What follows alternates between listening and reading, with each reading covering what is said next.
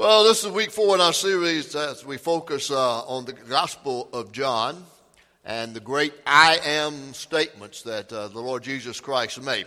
And we actually really began that 5 weeks ago because we had to set the stage as to what authority did Jesus have when he would make these great statements that I am. I am. And so we looked in John 8, and we heard Jesus say in 8:58, before Abraham was, I am. And Jesus was equating himself with the great I am God. Same words that God used when he defined himself to Moses. When Moses was sent to go to Pharaoh and ask, he said, who sent me? And God said, tell him I am sent me. And he said, I am the I am God. So he was talking about his pre-existent incarnate life as the Son of God. And he is equal to God in that Godhead. And so we heard him say that I am the I am God. And then we've heard him so far declare that he is the bread of life, the light of the world, the door. And today we'll hear his claim as the Good Shepherd. And all these messages are hopefully helping you understand more about the Gospel of John and more about how he portrayed Jesus and these statements, how they defined Jesus' love for us, his actions in our life, and what he wants to do as the Good Shepherd, particularly as we look at that today. And so also, hopefully, it's encouraging us to be involved in the gospel distribution that some have already been a part of, as we've heard those testimonies today about the gospel distribution about that. And there are places that you can serve. There are sign-up tables in the atrium about that where you can get involved with the Gospel of John. But this morning we're going to hear Jesus make his bold claim to be the Good Shepherd. If you look with me at the scripture either on the screen or your Bible app or your Bible, whatever is more comfortable for you, we're going to hear these words of Jesus in the context in which he's speaking in chapter 10 of the Gospel of John, beginning in verse 11. And Jesus begins by saying, I am the Good Shepherd. He said, I am the Good Shepherd. And he goes on to say, the Good Shepherd lays down his life for his sheep. The hired hand is not the shepherd who owns the sheep, so when he sees the wolf coming, he abandons the sheep and runs away. Then the wolf attacks the flock and scatters it. The man runs away because he's a hired hand and cares nothing for the sheep. I am the good shepherd. He says that again. I am the good shepherd. I know my sheep, and my sheep know me.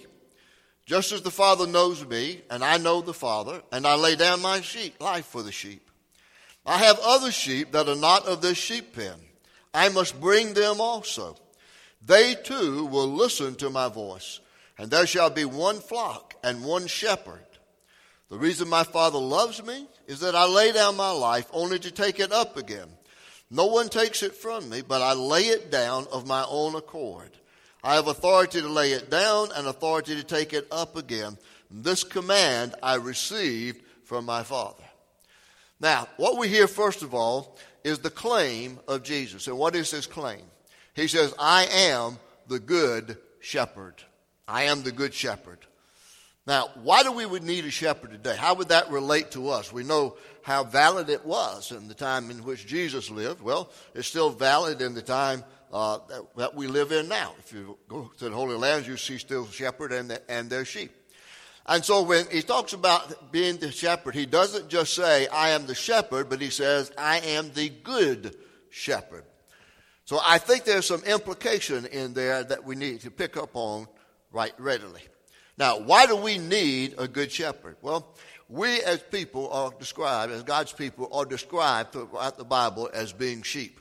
And sheep are notorious for being dumb and prone to wander. And we need protection, leadership, and care and guidance even today. And Jesus says, I'm the good shepherd. I got to thinking this week about how we keep talking about it's not a very flattering statement for us to be described as sheep when God talks about us being his sheep and the sheep of his pasture. Because sheep are notorious about roaming, getting lost, and wandering. And I got to thinking about the fact I've gone to circuses and other events where I've seen all kinds of animals trained, but I've never seen sheep trained to do any tricks. Have you?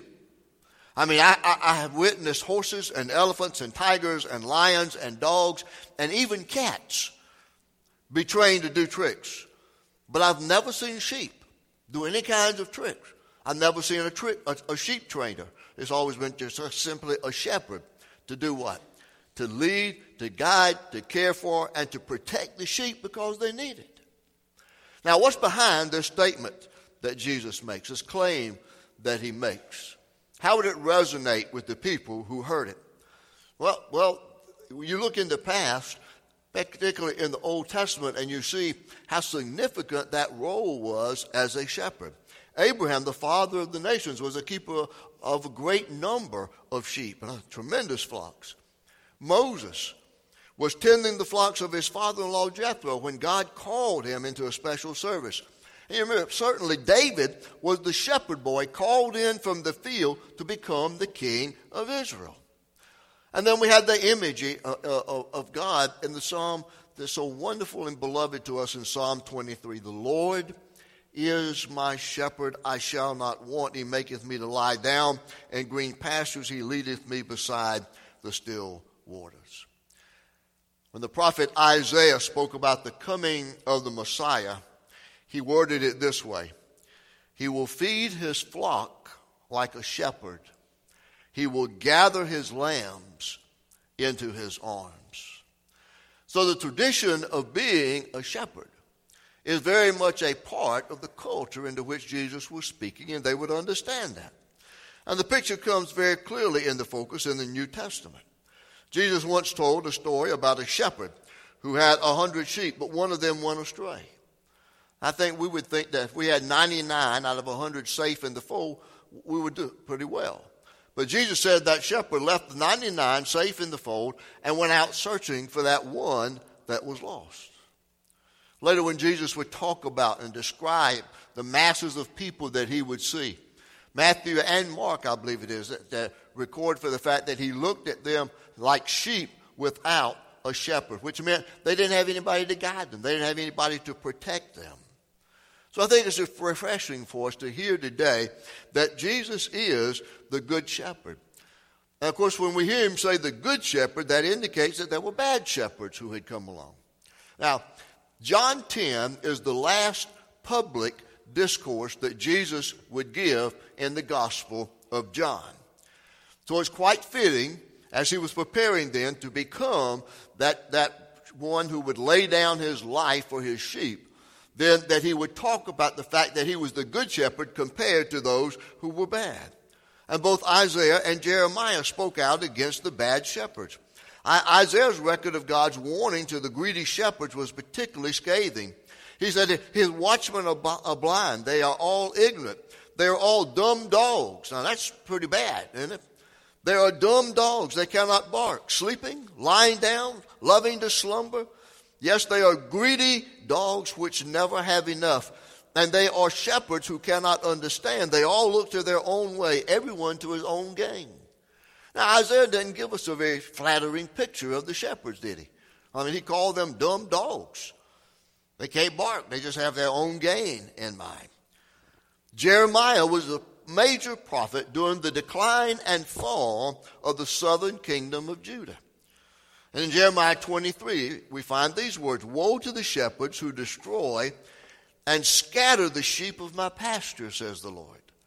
Therefore, thus says the Lord God of Israel against the shepherds who feed my people: You have scattered my flock, driven them away, and not attended to them. Behold, I will attend to you for the evil of your doing, says the Lord.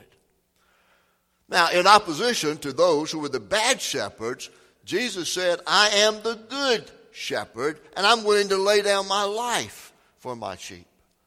Even when Jesus made this statement, we find him in this passage of Scripture saying, again, that there were some who weren't legitimate shepherds. One, he talks about, there's sheep stealers who try to climb in, not go through the door, but try to climb over and steal. He says that some of them are strangers to the sheep. They don't belong there. The sheep don't know their voice, and they don't follow them when they call out.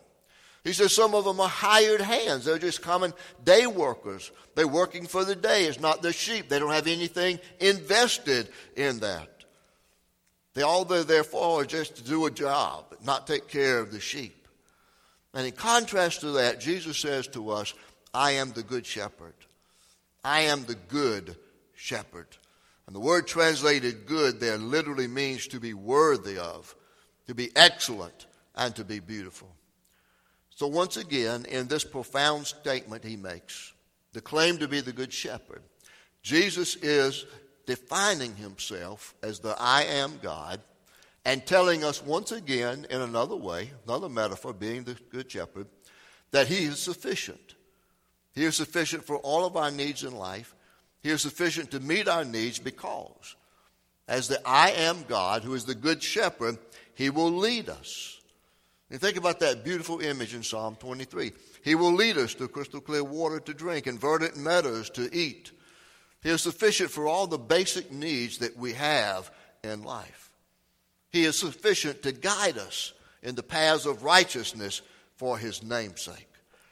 And as the good shepherd, Jesus is the I am God, remember this, who is sufficient for your every need. Now, how do we see that? How did Jesus describe how he would meet our every need as the good shepherd? Well, that's the second point of this message today, and that is the care of Jesus as the good shepherd. First of all, we heard the claim, I am the good shepherd. He's not like the other ones who were the bad shepherds who didn't care about the sheep. They were only in it for personal gain. But he says then the care of Jesus as the good shepherd is revealed in these ways. First of all, Jesus knows his sheep. Now, we think about that today. We're relating to us now. He knows you and he knows me. He knows us on a very personal, intimate level. And I think that's something significant for us today. We need to know that. I think here we find the scripture in verse 14. He says, I am the good shepherd, and I know my sheep, and my sheep know me. He knows us. He's not impersonal. That's why God sent Jesus, was so that we would know what he is like. Because people live with a distant thought about God, that he's up there somewhere and we're down here, and there's no connection. And Jesus came as God in the flesh to reveal to us this is what God is like. He's intimately involved in every aspect of your life. He knows what's going on in your life, and he cares about you. You ever get mail addressed as the occupant or resident of such and such an address wherever you live? I get that stuff all the time. What do you do with it? I think I throw it away. I mean, I shred it or I tear it up, but I get rid of it. It's not for me when they address that to occupant or resident. See, God never calls us that way. He knows our name, the Bible says. He knows the number of hairs upon our head. Our names are engraved on the palms of his hand. He doesn't call us by number. How number-driven we are today. No, if you write a check, you still write a check for something. You got to produce your driver's license, and they're going to record your number of your driver's license and put it on that check. You use your debit card, you got to have a what? You got to have a number. We call that the PIN number, right? That you got to punch in your PIN number to use your debit card. How many of you have your taxes already taken care of? You got your taxes filed? Oh. You upset me. I'm still working on mine. That's a number game above numbers, isn't it? And then you send it in, and the IRS is going to check off numbers. They're going to check off your Social Security number. They're going to check off your employer number. They're going to check off all the numbers you've sent in, and you're just waiting, hoping that everything checks out okay. So we're numbers driven in our culture today. Not so much personal identity anymore, right? So the IRS knows us by numbers. The state knows you by your driver's license. And by the way, do you know your driver's license number? You know that? That's a good thing to know. When I was 14 years old, I got my driver's license. My mother said, memorize that number. And I did. And I kept it. Even when I lived 5 years in Kentucky, somehow I kept on my state of South Carolina driver's license. I said, I don't want to give it up. I got that number learned. I can't learn another number. So what happened is that all the population grew in the state of South Carolina, came back, and I had to get it renewed. They changed, just put 2 zeros in the front of it. That yours? You've had your driver's license for a long time. They put 2 zeros in the front of the original number, yeah? And then the state was crazy enough when I was 16 and a driver's license in my hand to turn me loose with a school bus. So, And Cookie got back Thursday from being in Kentucky for 10 days, seeing about her mom and dad. So many of you asked about that. Thank you for asking. She saw snow. She saw temperatures around zero. She was glad to get back here. And so we did something on Thursday that we've been talking about doing for a long time, and that is going to the Department of Motor Vehicles and getting that real ID. A couple of years, you're going to need that completely. You're not going to be able to get on a plane. And I tell you this because you back there anywhere, Cookie, in this service, or you come in the next one? Okay, she's not here, so I can tell you this. One of the main reasons that drove that is because we got our driver's license renewed years back where it was good for 10 years. And back then, Cookie was 10 years younger and she was blonde. Now she's 10 years older and she's got just let her hair grow natural and it's gray. Two different places, getting on the plane in Louisville and getting on the plane in Washington, D.C. They almost didn't let her on because they looked at that driver's license and they looked at her and they said, "Is that you?" And one of the TSA agents said, "What's your date of birth?" You know?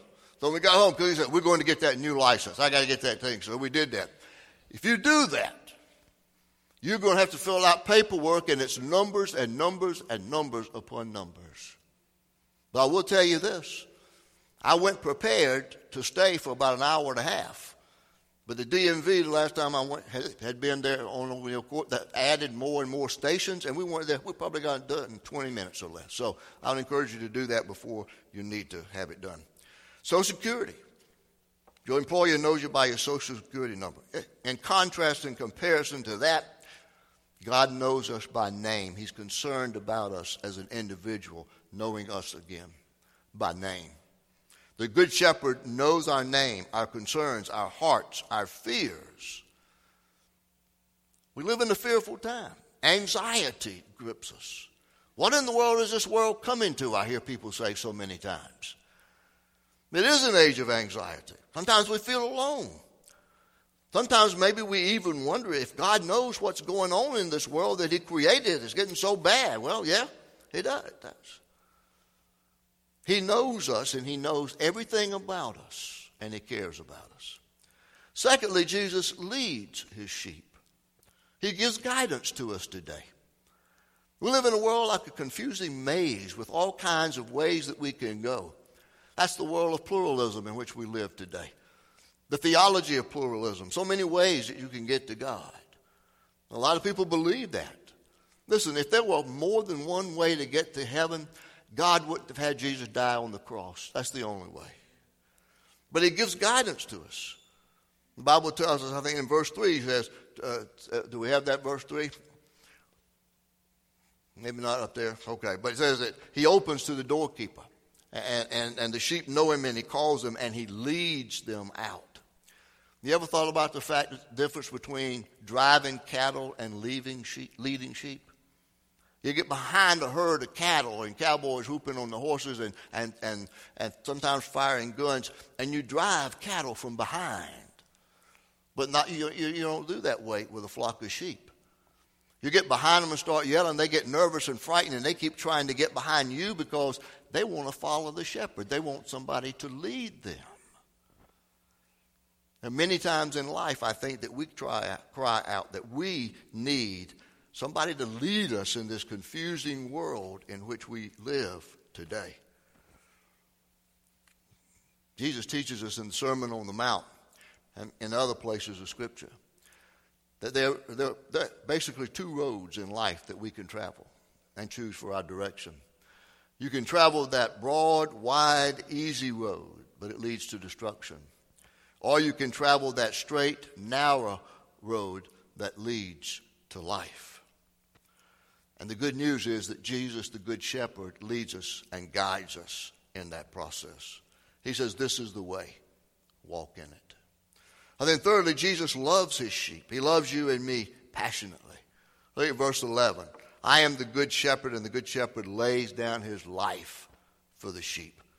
King James says he gives his life for his sheep. The good shepherds, compared to the bad shepherds that they had known, good shepherds would risk their life to find a lost sheep. In Isaiah 53:6, we're told why.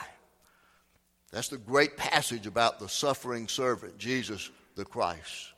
I'm not sure what you might be doing in preparation for reading during this time leading up to Easter, but I'm reading through several works, and one of them is the book entitled The Gospel According to God by John MacArthur, and it's an exposition, wonderful exposition on Isaiah 53, simply that one chapter of Isaiah 53. And in there we see so much about Jesus as the shepherd and Jesus as the suffering servant who would come and lay down his life for us so that we might experience eternal life. And the reason for it is this, in Isaiah 53:6, all of us like sheep have gone astray. Each of us has turned to his own way, but the Lord has caused the iniquity of us all to fall on him. You see, Jesus knew that that would happen when he came. He knew that when he came, that would happen, that he would be the sin bearer. And he was willing to lay down his life for us. The Apostle Peter would later write in 1 Peter 1:18 and 19 and say, "For you know that it was not with perishable things such as silver or gold that you were redeemed from the empty way of life handed down to you from your forefathers, but with the precious blood of Christ, a lamb without blemish or defect." You see, Jesus laid down his life for us because he loves us. And then we know the depth of that love because in his care for us, Jesus keeps his sheep. He secures our salvation. We talked last week about Jesus as the door. When we enter through that door, who is Jesus Christ, we find the two most important things we need in life. We find safety and we find significance. We find security and we find purpose and meaning in our life. We find ultimate security in the fact that Jesus keeps us as his sheep. Have you ever doubted your salvation? Have you ever wondered if God is truly keeping you safe? Can you hold on and make it to the end, either of your life or either for time coming when Jesus returns? You see, there's always a constant concern and anxiety about some people about, am I saved and safe?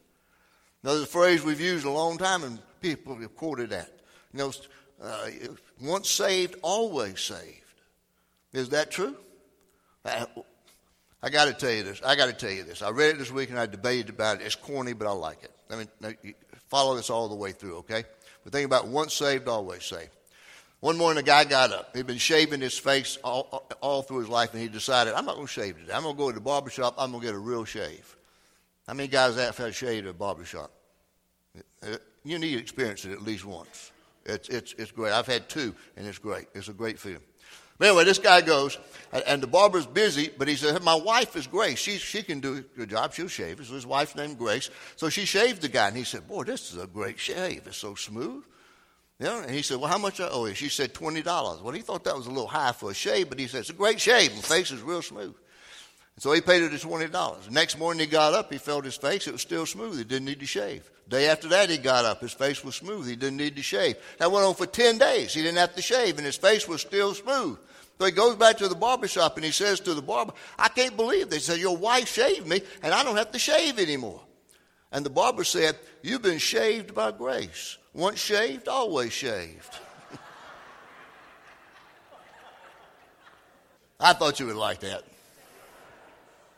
I've been laughing at that all week long. I was hoping y'all would catch it and laugh, okay? Once shaved, always shaved. Let's call it eternal security, okay? Do we have the verses 27, 28 up that go along with that? Jesus keeps your sheep. Look at verses 27 through 28. Jesus talks about that. And he says, this is what he says. He says, I am the good shepherd. I know my sheep, but my sheep know me. And just as the Father knows me, I know the Father, and I lay down my life for the sheep. Okay, that sets the framework for it. Then we go down into verse 27. My sheep listen to my voice. I know them, and they follow me. I give them eternal life, and they shall never perish. No one can snatch them out of my hand. My Father who has given them to me is greater than all. No one can snatch them out of my Father's hand. I and the Father are one. Now you think, where are you in your salvation? How secure are you there? You are in the hand of Jesus Christ, and then the hand of God the Father is wrapped around that hand, and nobody's going to get to you to pry you out. You are eternally safe and secure. And Jesus promises that to us. Oh, I wish I had more time to talk about that. I got so many things we could say about that, but we're running out of time. Now, here we come. Let's wrap this up. What do we do? How do we respond? What do we do with this statement that Jesus makes, this claim as being the Good Shepherd? Well, the call of Jesus as the Good Shepherd is upon our life today. Here's 3 things you need to do. First of all, you need to reciprocate his love. See, the Bible teaches us in 1 John 4:10 that this is love, that God, not that we love God, but that he loved us and sent his Son to be the propitiation for our sins. And the Bible tells us that we love because God first loved us. God loves you. He sent his Son Jesus Christ to earth to die for your sins. You need to reciprocate that love. Love him back because he loves you. Then secondly, you need to relish hearing his voice.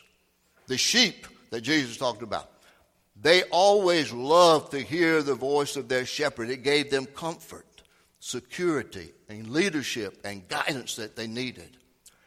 We need to relish hearing the voice of God speaking to us, reminding us of his love, giving us his guidance, providing for us what we need. And then thirdly, you need to respond to his call. He said, my sheep hear my voice, and I know them, and they follow me. We need to make sure that when we hear the voice of Jesus as the Good Shepherd, that we follow him. That's what he wants us to do. Now, there's another passage, one other verse in here. In verse 16, Jesus talked about the fact that he says, I have other sheep which are not of this fold. I must bring them also, that they will hear my voice, and they will become one flock with one shepherd.